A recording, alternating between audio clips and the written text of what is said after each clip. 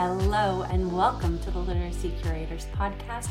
I am Susan Schatz, and this week I want to share with you a kind of maybe spiky or spicy or unpopular point of view, and that is that I believe that every teacher is a reading tutor. And I believe that because as educators, we have groups of students in front of us, and our job is to differentiate instruction and teach each student in front of us. So I know that teachers are assigned a grade level and they have grade level expectations they need to cover and all of that. I get that. However, I firmly believe every, at least elementary teacher, is a reading tutor. It is their job to ensure that they provide the best case scenario possible for their students to achieve to their best potential. That whether that's getting them up to grade level, whether that's enrichment.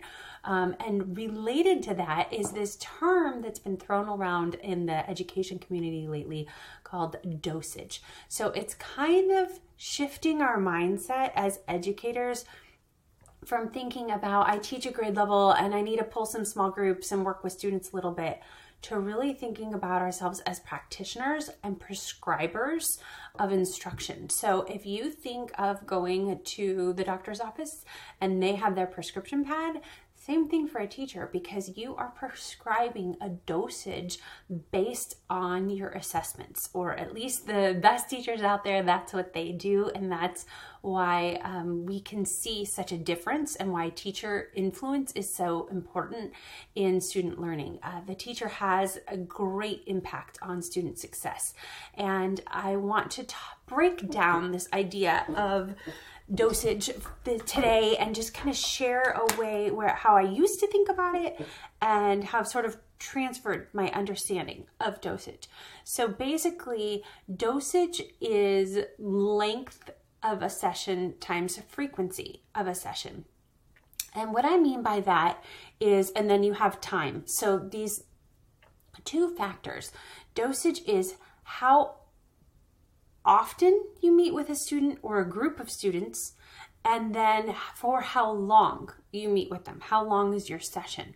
And then on top of that, the time is for how long do the sessions extend.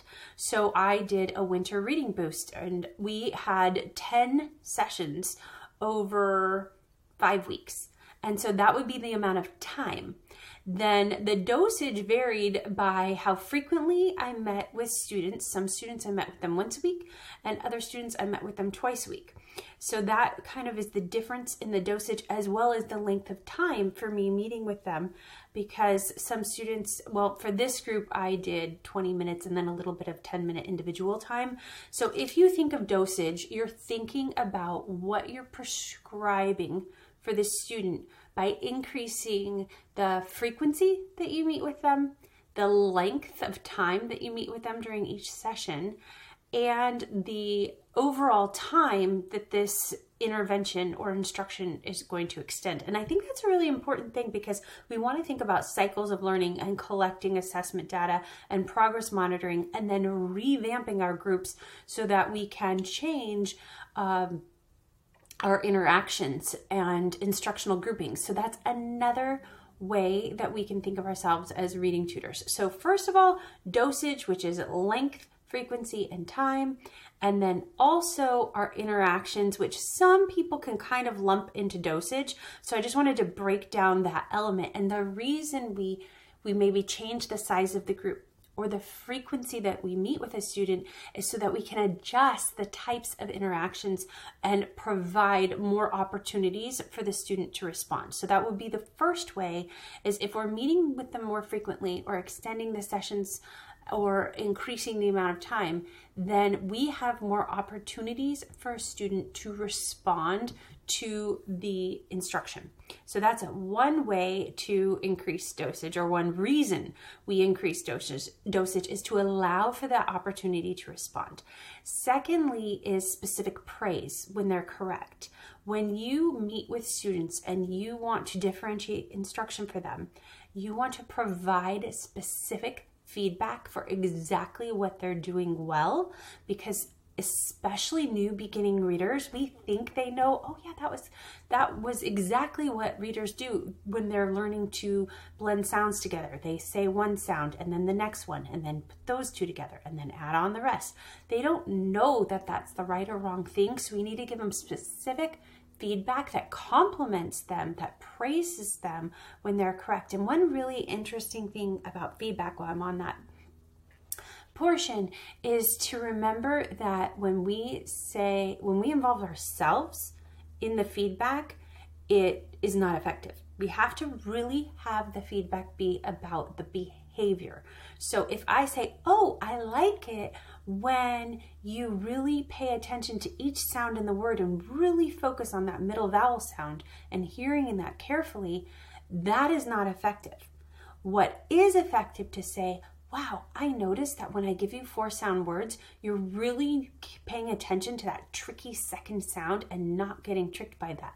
You're really looking at each sound like st, op, and you're putting them together and you're noticing that second sound and carefully paying attention to all the sounds in the word.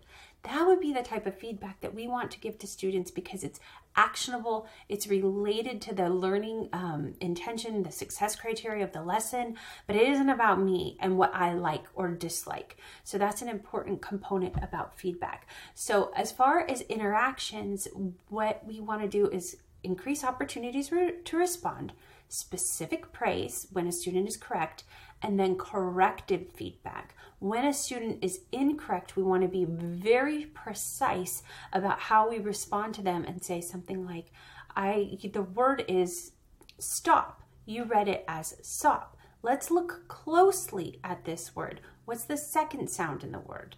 And really help them work through the sounds in the word and reading the word correctly. And you may not need to tell them the word in advance. That may not be exactly what's appropriate at the time.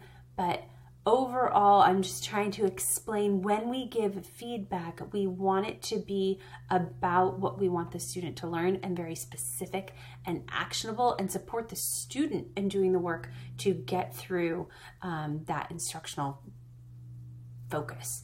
So overall, every teacher is a reading tutor, and it's our job to prescribe our students' instructional program. Yes, we have a core program that many people follow, or yes, we have different assessments that help us know how to group and so forth. But if you think about yourself as a practitioner, and you think about your little prescription pad is your dosage, and the reason that you vary that dosage by length, frequency, and time is to have opportunities for the interactions to change, for students to have greater increased opportunities to respond, to provide specific phrase about the success criteria, the learning intention of the lesson when they are correct, and then corrective feedback when a student is correct. So help them to gain that skill and work through it and develop the skill that we want them to learn during the lesson. So I hope you can think of yourself as a reading practitioner and think about your prescription pad and your dosage and your interactions and opportunities for students to respond and engage and work with you, and think about how powerful you are that you create these amazing learning opportunities for your students. And I can think about this in the classroom, and I can also think about this when you are working with students as a reading tutor outside of the classroom, and the power of small group reading tutoring, but that's for another day too. You have a good one. Take care.